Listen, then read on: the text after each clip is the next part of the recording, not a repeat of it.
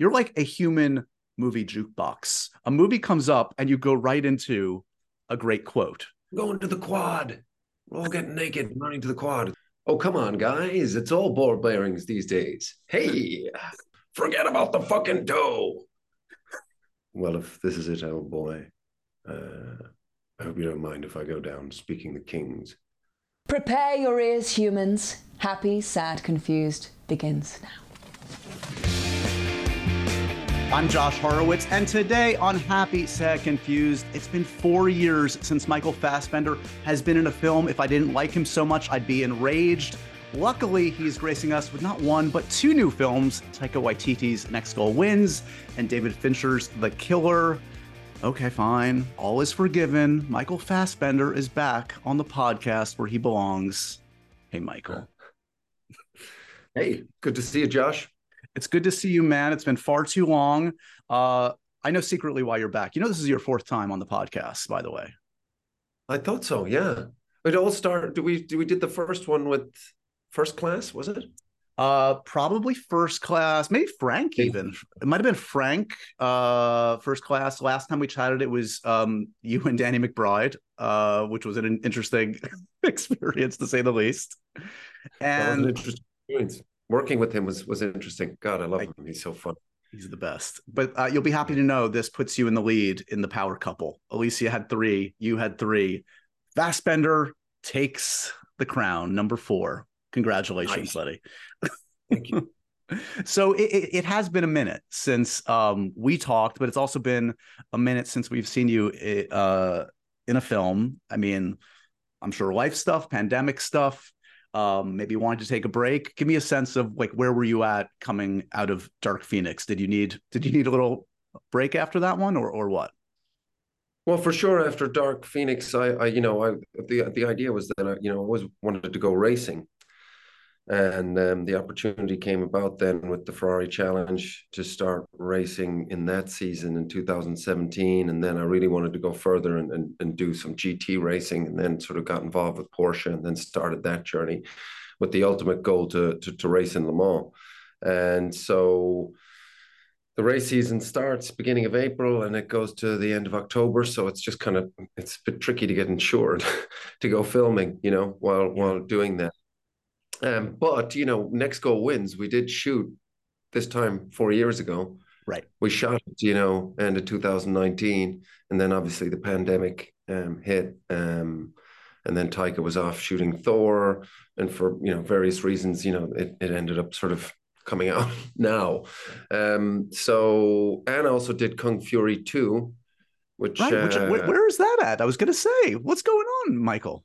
I think there's just some legal wranglings going on there, but hopefully it will see the light of day. I mean, David Sandberg, he's such a creative person, and just the dream had come true for him. This is a guy that made first Kung Fury that went out on the internet practically in his bedroom, I think. So I really hope that comes together and it will see the light of day.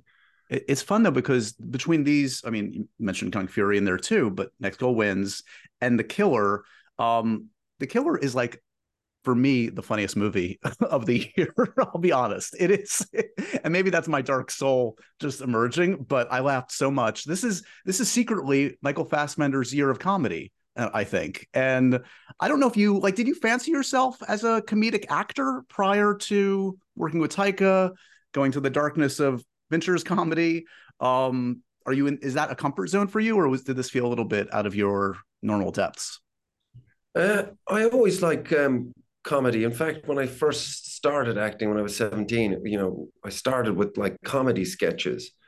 And I've always, I knew, I still know Fletch off by heart. I think the whole film. So that was something that I watched on a loop when I was a teenager.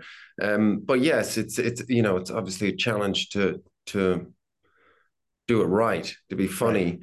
And Taika obviously is a master, and it was just the opportunity to work with him, and for sure it was challenging. It's a lot of improvisation, so you've just got to go for it, and just sort of be prepared to fall flat in your face, and and get up and try again. Right. And I loved it. It was just, a lot of fun, but also, challenging. Quick aside, do you own rubber gloves? I don't own rubber Oh gloves. no, In you fact, you failed me. The Fletch reference. You I'll failed me. never, yeah, I'll never own rubber gloves again after using them in The Killer. Oh, And see, they were actually fisting gloves, to be precise. I okay, think well, we bought that company out of their fisting gloves. I think right. They're so. done now. So They're there's out a of shortage business. on the West Coast right now. Yeah. I've noticed that from my orders. I can't find them. So if you get to hook me up. So work. I mean, I would imagine Next Goal Wins. The reason to do this, among others, is to work with the mad genius that is Taika Waititi, because there's nobody like him. The way he runs a set, from what I gather, kind of organized chaos. It's a very positive atmosphere.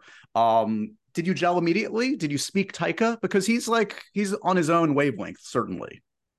He definitely is. I mean, we had the first sort of Zoom meeting that we had, and we just sort of hit it off straight away, really.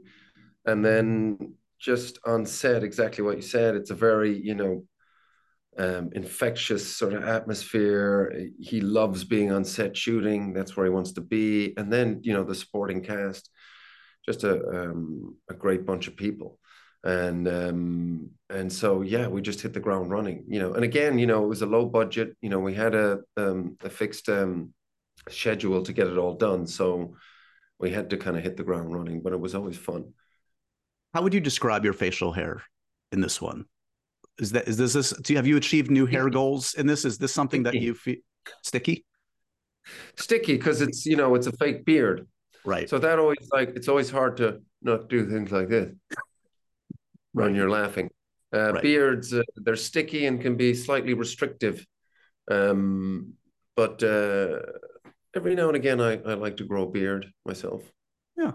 Well, what about this? Is an interesting film in that, look, especially here in America, sadly, we are raised on this obsession with winning, right? Winning at all costs. This is a film not about the winners, certainly, and it's really not. It's a sports film, but it's not a sports film about succeeding necessarily. It's a sports film more about finding human connection and community. Were you raised in a competitive way? I mean, you obviously have a huge passion for racing. That is a competitive sport. Are you a competitive guy? I'm competitive with not a lot of talent, so it's a very difficult headspace to be in. Right. You know? You're fucked, man. You're totally Yeah, it's quite torturous, actually. It's the worst sort of combo. Yeah, no, I think it's very interesting. You say that, like, we watch.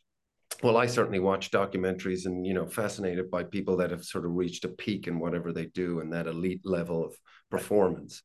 But I guess, that's a rare thing. Most people experience failure, and it's sort of how you Why are you deal with staring at failure. me like that? You're like, you just totally zoned in on me right there. You're There's only like, one place I can look. I mean, fair, and fair. it's, what I love about this story is it's just about community and doing it together, and, what it takes to get back up. Try again, try Yeah. again, fail better the next time. I think that's a really positive message, and a very sort of heartfelt message. And Yeah. it's that beautiful speech that Davita gives to Thomas at the end. He was like, well, come on, let's fail together then. It's Right. like, you don't have to be on your own. So yeah, I just thought when I saw the documentary and just saw that this sort of positive attitude of the American Samoan team, I just thought it was like, it's so infectious. Yeah. You've been, I mean, it's talking about kind of silly competitive stuff, and it's always weird to talk about acting in a competitive way, but you've been nominated twice for Oscars. Did you find yourself getting sucked in where you were like, I need this. I want this. I want to I mean, obviously you're not going to want to take down actors you admire, but like, does that Well, I'll horse take them race? down. Right. No, I heard that about you. I heard that. Marbles on the steps of Yes. the showgirls. Um, Right.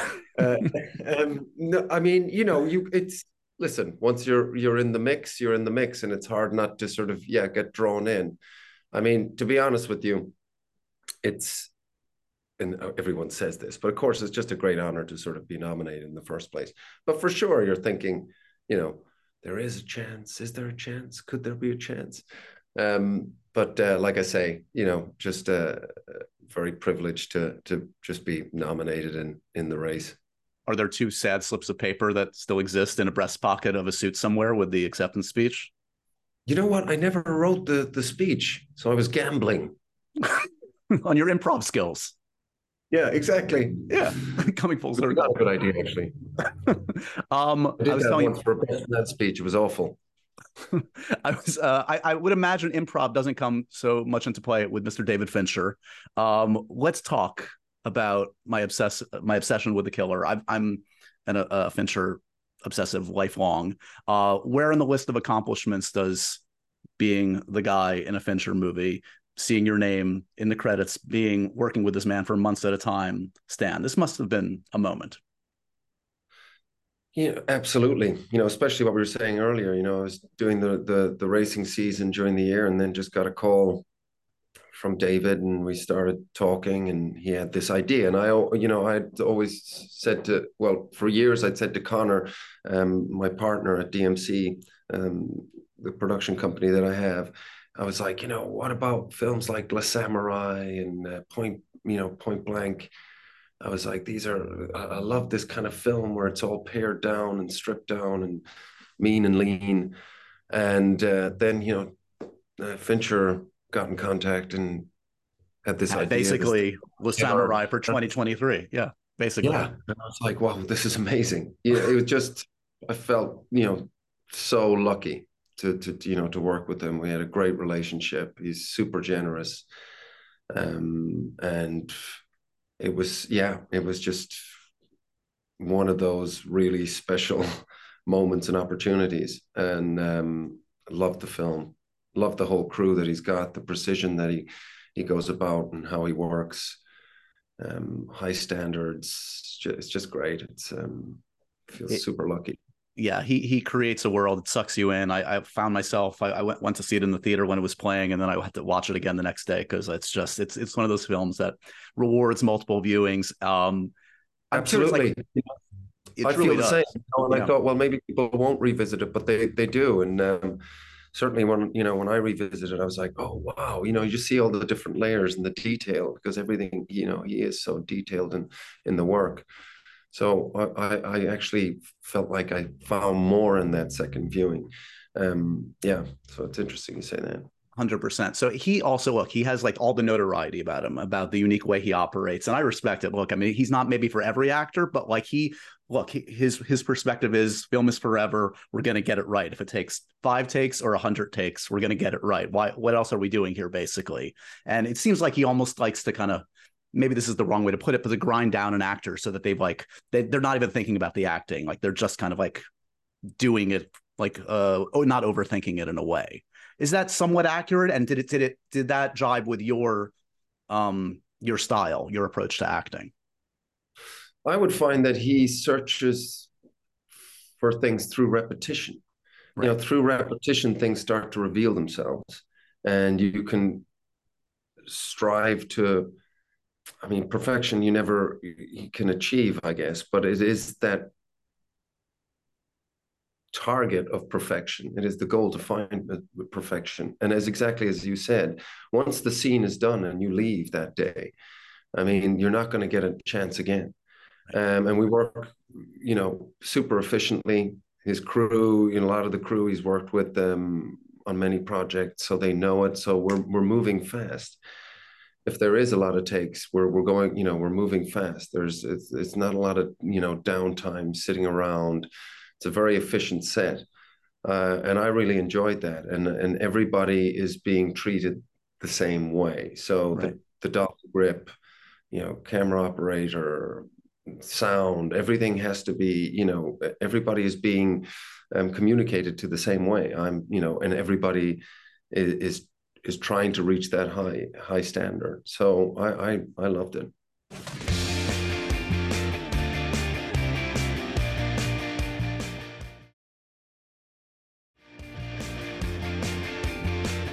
Folks don't know about the film. It's basically about a contract killer who kind of, no spoiler, I mean a little small spoiler, but in the opening kind of fucks up, doesn't complete the job, and then wackiness ensues for the next 2 hours in terms of trying to there are some there's some reckoning that needs to be to happen. Here's my key question, having seen the movie a couple times: is the killer good at his job? Is he a good contract killer, or is he kind of shitty? Because he makes some very key mistakes that don't like jibe again with the voiceover. He says one thing in the narration, and then he totally miscalculates for what we see on screen. Well, I think that's kind of what's happening there. You're seeing the unraveling of this person and their process, and I think he is good at what he does, because obviously we see the fruits of his labor. Right. He had made a significant amount of money, so one would imagine he's been doing it for a while, since university and dropping out of that first career choice.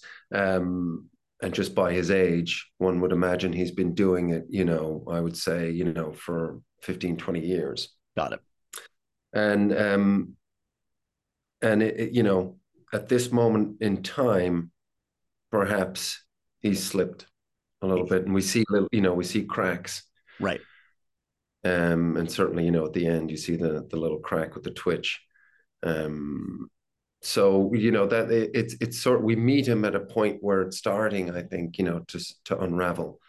I always thought as well, with somebody like he says at the beginning, if you can't deal with boredom, this isn't the job for you. And that's the thing, he spends so much time by himself with these thoughts. There is a chance that one would go a little crazy. Yeah. He has some very interesting kind of predilections and habits. He listens basically to one group, the Smiths. I mean, I guess if you're going to choose one group, that's not a bad one.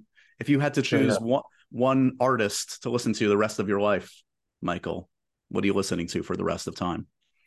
Wow. Okay. Marvin Gaye. Okay.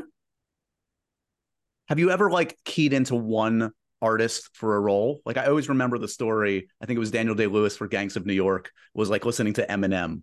Not so. I read that. Yeah, I read that. I was interesting. And when I watch back his performance, I can see some Eminem in there. He loses himself. I think I get quite obsessive when I like a song. I might listen to it a lot. In terms of, I think David Bowie, a bit for David in Prometheus, the man who fell to earth. I think there's definitely some inspiration there. What is the challenge of, look, this is a role that calls upon a great degree of physicality and not much dialogue. And then we have, on the other hand, this narration that follows throughout. We are in his head, as you said before. It is a very specific kind of delivery you give in that for that narration. Was that easy to key into? Does David direct you in a very specific way of what he's going for, what he wants, and what you want out of the killer's narration? Yeah, for sure. The narration, we took great detail in delivering that. So I think it was 4 sessions we did. And it was, it's supposed to be obviously very intimate and finding a certain tone in the delivery. David was like, I want to be super relaxed. So we actually came up with this system where I was lying down. Oh my God. And the cue cards were on a screen above my face and the microphone was here. We first tried it where I was face down, but I think everything got a little nasal. And in the end, I was lying in a bed. It was the most comfortable sort of ADR voiceover session I've ever done. Sounds like therapy. Yeah. A little bit. But we took our time. It was 4 sessions of that. And I was grateful for that, because obviously, it is the sort of inner workings of this character. And as you say, we don't hear him say much, right? On screen and with other characters. So it was important to get that, to get the right pitch for that, to get the right tone. What does your own inner monologue sound like? Is it in your voice? When I'm acting, it's, you're beautiful, you have a secret, you're a killer. Is that only for this role or generally? No, in general. I just change, obviously, the killer, whatever. Oh, I see. Yeah. You're a coach. Yeah. You're a robot. Yeah. So you're beautiful. You have a secret. You can bend metal. You hate James McAvoy. Yeah, exactly. Hate Charles, but like him, but love him, but hate him. um, you have a hell of a fight in this one. It recalled for me the great Haywire fight as well. Did he have some flashbacks? How did this one compare to that? Well, it's funny. I think, David sort of liked my character in Haywire, and I think that was the first sort of like maybe idea for me in this film. Um, yeah, it did remind me of Haywire because it was that thing of just messy, brutal, um, trying to do something that looks as sort of real and out of control as possible on Right. screen. True And chaos. Yeah. where a lot of times things can look a little slick, which is great. It has its place too, but this one was sort of down and dirty. And what's super interesting with the end result in the film is David's taken out all the grunting sounds, Oh. you know, which makes it even more disturbing. So if you watch that scene again, you realize there's no you can just hear the impact hits. Oh, And it actually interesting. makes the sort of the fight quite intimate, and even more disturbing. The sound design from top to bottom in this. Now I'm gonna have to go back and notice that, but like the use of the Smiths and how it's received by the audience versus the character in different ways without ruining anything is really fascinating. Yeah.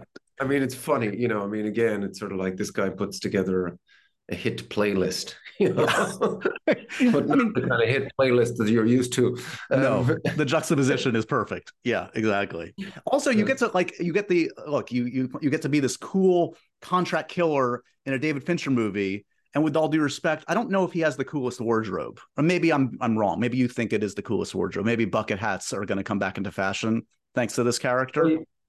Well, that was something very, early that we sort of, leaned in on, and it happened straight away in the first costume fitting because, obviously the comic book being inspired by Le Samurai, and then but Alain Delon looks amazing, with Right. the his hat and his suit, and we just started putting on, the costume, and it was like I never wanted this guy to be cool. I always found him to be kind of socially inept. I didn't, it was a character Right. for me that I don't imagine has any friends. The only Yeah. person in his life is his girlfriend. And and again, what he wears, we were just picking like the bucket hat. Everything was a little off, and I like that. And I thought, okay, this is somebody that could sort of disappear. You wouldn't notice them. Also, his wardrobe is something that he could buy in any airport. Right. And, all those things sort of made the costume very sort of specific to how he operates, as opposed to trying to get a cool look. So that, we worked against that straight away from the beginning. I guess that goes to the diet of the killer as well, which is if there's no red flag that he's a psychopath, it's that he's eating like hard boiled eggs and Ensure and egg McMuffins without the bread. Like this is not a well man. Well, this is somebody, yeah, that doesn't really experience the sort of pleasure of eating. It's a Right. purely practical Which form. juxtaposes, of course, with Working. Tilda Swinton, right? With the Tilda Swinton character is totally the contrast there. She's enjoying her life.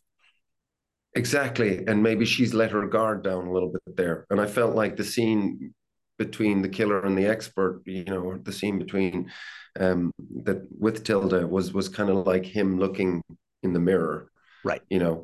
What his future was going to be like, and how the end was going to come about for him in some weird way. It's like a mirror. Um, that's what that's why again he's going against the mantra. It's a big risk going in there doing what he's doing. I also do love the aliases he adopts throughout, though I feel like it's so close to your sweet spot. So it's like essentially he adopts all these like 70s like sitcom like patriarchs, men from the 70s like sitcoms. And I know your sweet spot from our last conversation is really more of like 80s action. So I feel like it could have been, B.A. Baracus, right? Or Magnum P.I. Thomas Magnum. Like that should have been the aliases for Michael Fassbender. That's right. Or again, coming back to Fletch, Yes, of course. like, Yeah, yeah. um, or Babar when he goes to the doctor. Exactly. That was two B's? No, B-A-B-A-R. He's like, but that's two B's, but not right next to each other. That's what I thought you meant. Yeah, that did remind me of Fletch. I was like, oh, that's kind of funny. So you bring up something that's come up in our last a bunch of conversations we've had over the years. Whenever I bring up a movie, we bring up a movie that we have in common, especially that one that you grew up with, that often is one I grew up with. You're like a human movie jukebox. A movie comes up and you go right into a great quote. So can I put you on the spot? Can I throw a movie at you that I hopefully feel like you know? And let's see if you've got something. All Okay, right. do it. All right. We're going to do some different categories. Let's start with comedies. Okay. Old school. Cover your ears. Earmuffs. Bad words, bad words. Earmuffs. Going to the quad. We're all getting naked, running to the quad. How about let's do a Fletch. Fletch. Okay.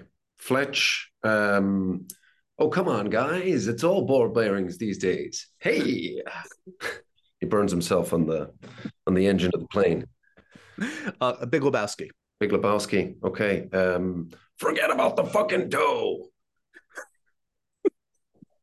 What's your Scorsese jam? You want to do Mean Streets? You want to do Taxi Driver? Oh, in Taxi Driver, doesn't he have a conversation where the guy goes, "What's the most dangerous thing when you're driving?" Sneezing. You know the scene where he's doing the interview for the job? It's right. So funny because I've often thought about that when I'm racing. I was like, why don't I sneeze when I'm racing? You have power over your. I would imagine. Yeah. And finally, Reservoir Dogs. Okay, so it is like you're like the world's smallest violin. It's terrible though. It's half a quote. You want to go to your own Inglourious Bastards? Do you remember any of your own lines? Well, if this is it, oh boy. I hope you don't mind if I go down speaking the Kings. Perfection. Love it. Still an all-timer. Let's reflect for a moment on the amazing roster of filmmakers you've worked with in your still young career, sir. You've been doing this a while, but we're just getting started. Okay, so most recently, Fincher, Taika Waititi, Steve McQueen, Ridley Scott, Danny Boyle, Cronenberg, Soderbergh, Terrence Malick, Tarantino, Andrea Arnold. Let's take a moment. Has that been the barometer for you, kind of like to chase the filmmakers you admire, because you want to be put in the hands of the greats? They're going to take care of you. They're going to make a great film. Absolutely. That's like, I feel so lucky, to be in that company, to work, under the vision of these great artists. And that's what makes all the difference. Yeah. It really elevates anything I can do. And that is, that's the simplicity of it. I mean, making a film is super difficult anyway. You can put all the right elements in place and it just doesn't work, or the zeitgeist isn't there, or whatever else. So you really want to, give yourself the best chance at getting it right. And, working with that great list of people you named, that's just the education of being on a set with them is huge. And many of them, multiple times, obviously, which is remarkable too. Ridley, for instance, you've obviously worked with a bunch. Yeah. So I guess at this point, so you obviously did Prometheus, which I think I love and am obsessed with. Covenant, which was great in its own right, a different kind of take. But like there were plans to do more, right? And I guess we're never going to see more. But like at this point, can you say what was the plan for David going forward after Covenant? Were you excited about what was to come? I had no idea. Really? I didn't know after Prometheus, whether we were going to be going on another journey. So I thought, what I loved about the whole sort of Prometheus sort of launching sort of the Alien sort of franchise in a totally different sort of way, and, bringing AI into it, I thought it was fantastic. And this idea of creation, and where we were created from, and then this, this AI has then now become obsessed with the idea of creation, God. And I thought it was, super interesting, because obviously it had such an iconic franchise with Alien and the Alien itself. So I just thought it was such an inspiring tangent that he took there. I think as the years go by, I mean, it was celebrated in its time, but it's just going to grow in estimation, I feel like, Prometheus. And Covenant, I have to say, the sexual tension between David and Walter, you had great sexual chemistry with yourself. The fingering scene is going to be studied for ages. Oh yeah, that was funny. That was like a lot of fun. And fighting myself, that was cool too. Um, but yeah, I think the thing with the Walter and David is like you have one that is devoid of ego and the other that is just sort of drenched in it. Right. So it was just fun, That's a fun sort of. contrast. Yeah. Yeah, yeah. And So then a you side part in the way, simple. obviously, yeah, totally different, Right. completely different people. Yeah, exactly. It's like back in like to use an 80s reference. Do you remember in Knight Rider when David Hasselhoff would have the mustache as his evil twin Garth? God, that's right. Yeah, yeah. I love those episodes. He had a What's big what's truck. driving the Goliath? Yeah. Goliath, yeah, Was and then the Trans Am was Knight Rider. Yeah, yeah. Well,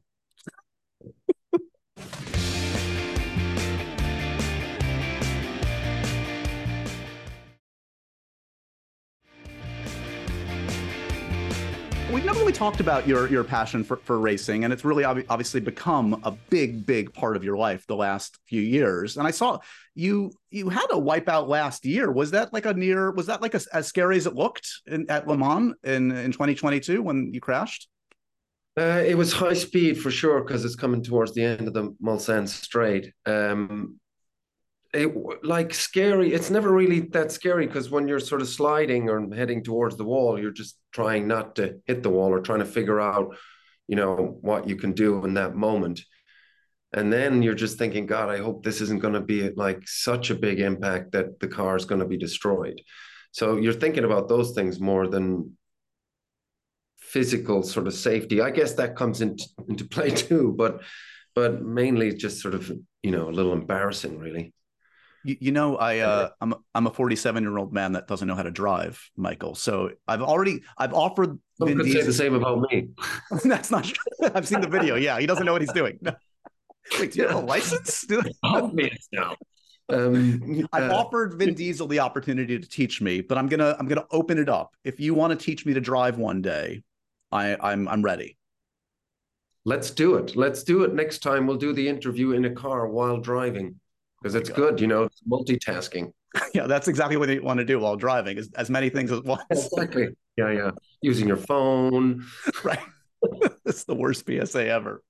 Are you especially critical of driving movies? Are you more of like a Days of Thunder guy or a Talladega Nights guy? What's your assessment of the Fast and Furious movies?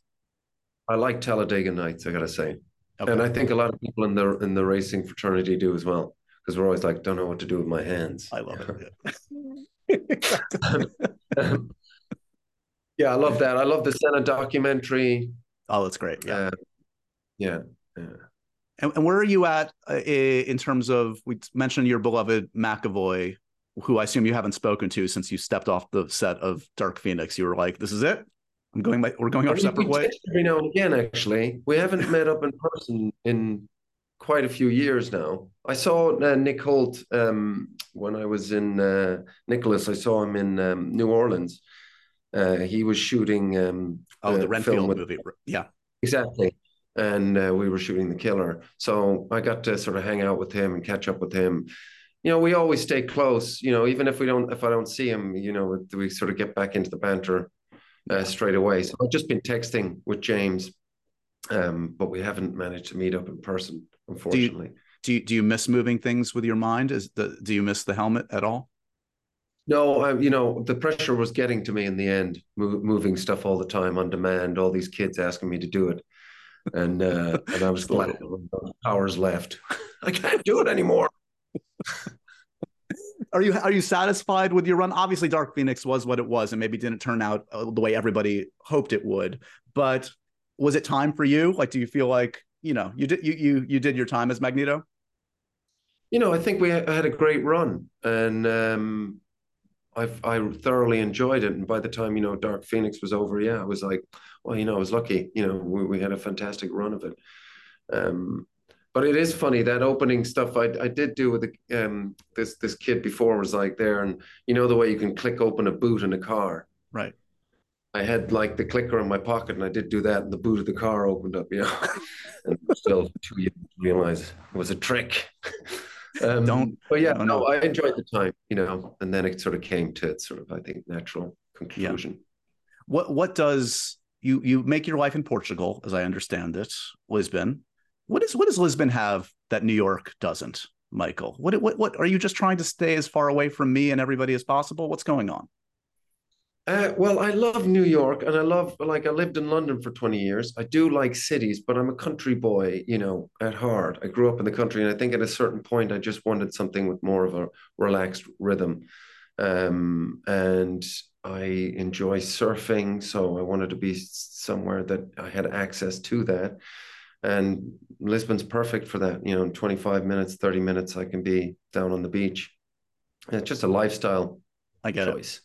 And what and you need your distance. Where are you at on theater right now? Because I feel like we've talked about this before. I think it's been a long time since you've been on a stage. Correct me if I'm wrong. Like, are you feeling that itch at all at this point, or is it like when the right thing happens, it'll happen? There was one time where I thought Steve Jobs would be good on stage.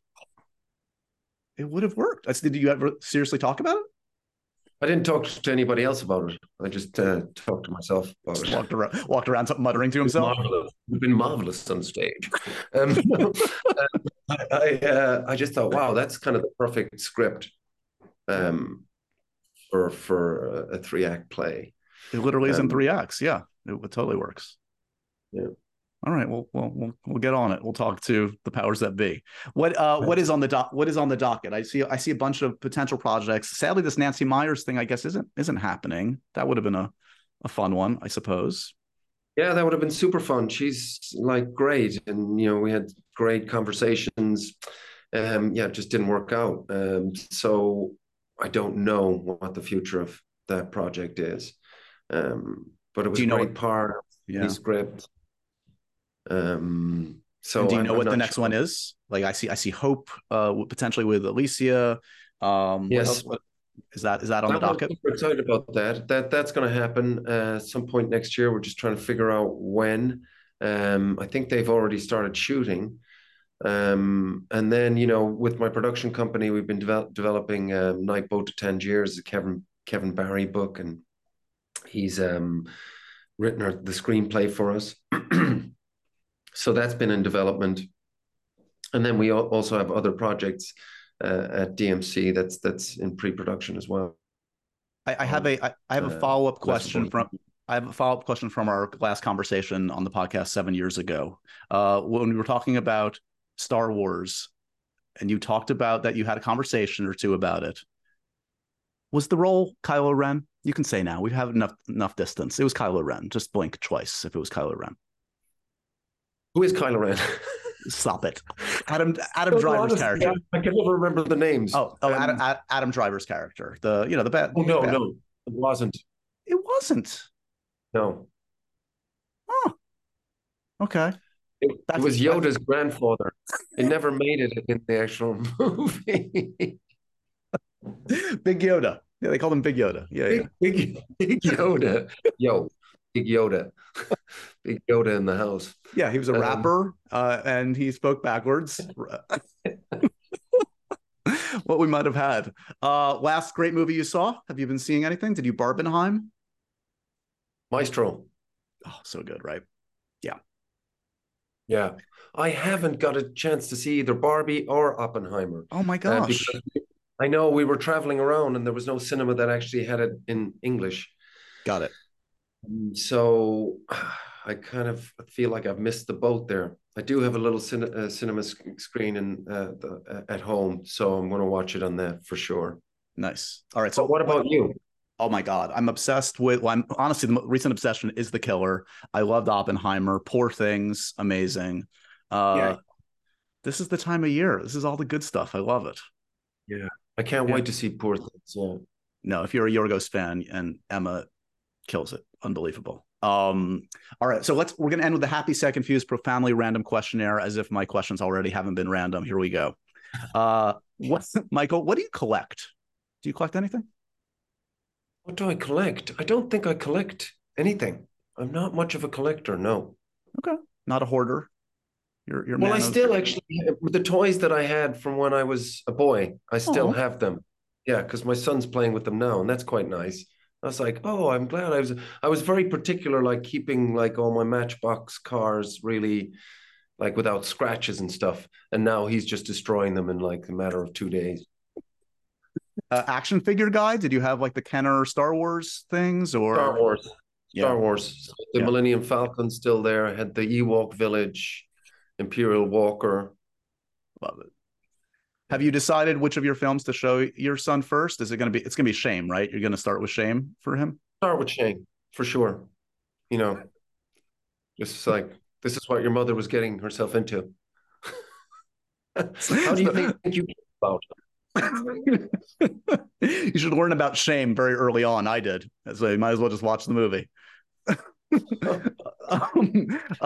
Last time you danced, I fancy you as a dancer. You're a dancer, aren't you? Yes, but it has been too long. Probably, yeah, at home with my boy. I was sort of dancing, Oh, trying to sort of start the day. Yeah. very sweet. What's the wallpaper on your That's phone? chandelier. He calls it the drink song. Oh, chandelier. The The number. He was like the drink song. And then love the it. other one was Diamonds of Sierra Leone. He calls that Twinkle Twinkle Fast. It's kind of brilliant, actually. I'm so excited to move past you and start talking to the next generation of Fassbender. Discard Michael out of the picture. What's the wallpaper on your phone? Picture of Alicia and my son. Yeah, that is the correct answer. Are you the last actor you were mistaken for? Oh, this is great. Ewan McGregor. I've signed pictures of him. That's a collectible. Yeah, Yeah. it's like that's happened a couple of times. In fact, one time when I was in Austin shooting the Malik movie, there was a guy that I got on one of those tuk-tuk cycle ones, and he was like, you look like the actor Ewan McGregor. And I was like, yeah, that's true. I was like, you look like Nicolas Cage, and he did look like Nicolas Cage. Maybe it was Nicolas Cage. That would really put Yeah. the take the story to the next level.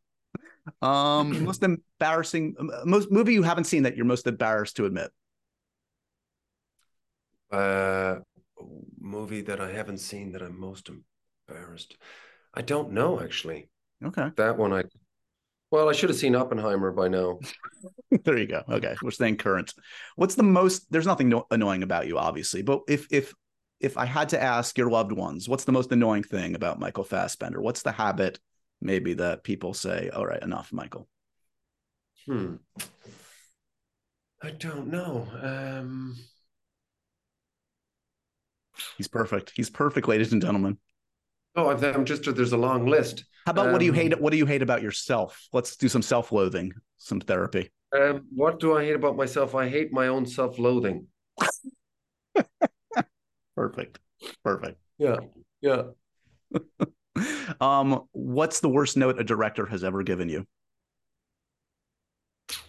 What's the worst note? Wow, what would that be? That would be. It's so hard to kind of say what the exact note would be. It would because sometimes like what seems like a bad note from a good director is a good note. You know what I Right. mean? So at the So time the you're like, director's come supposed to on. be faster, and it's like, okay, yeah.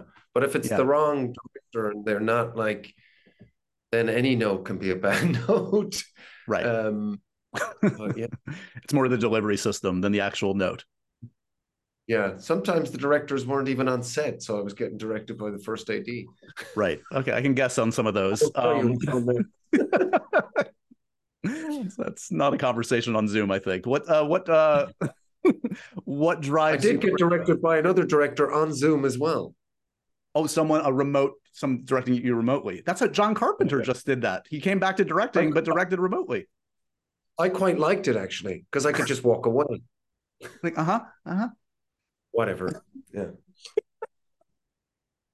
What's your pet peeve on a set? What drives you crazy? What's kind of like, I guess the danger on a set is there's a lot of downtime. yeah, So it's like trying to sort of get engaged when you need to get engaged and this sort of staying sort of in a space where you're attentive when you need to be. Um, and sometimes I think when there is that space in between when you're working and the downtime, the I think the danger is to fall into formulaic ways of doing things right. rather than being in tune to what is actually happening now. So that is a danger that I'm aware of in myself.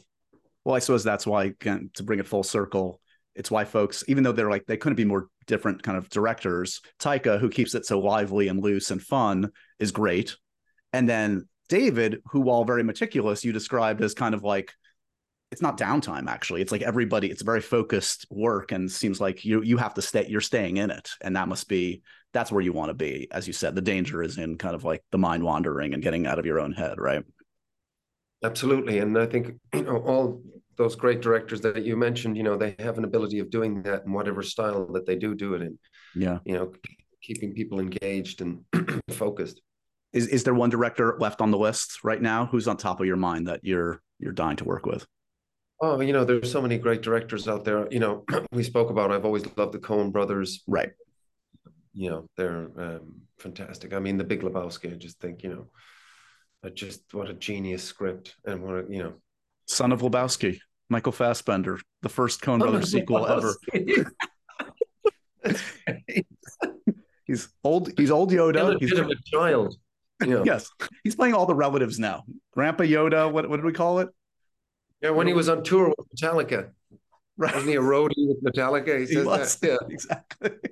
Yeah, man. Excellent stuff as always, Mr. Fassbender. I hope it's not as long until the next time we meet. Congratulations. Honestly, these two films are fantastic.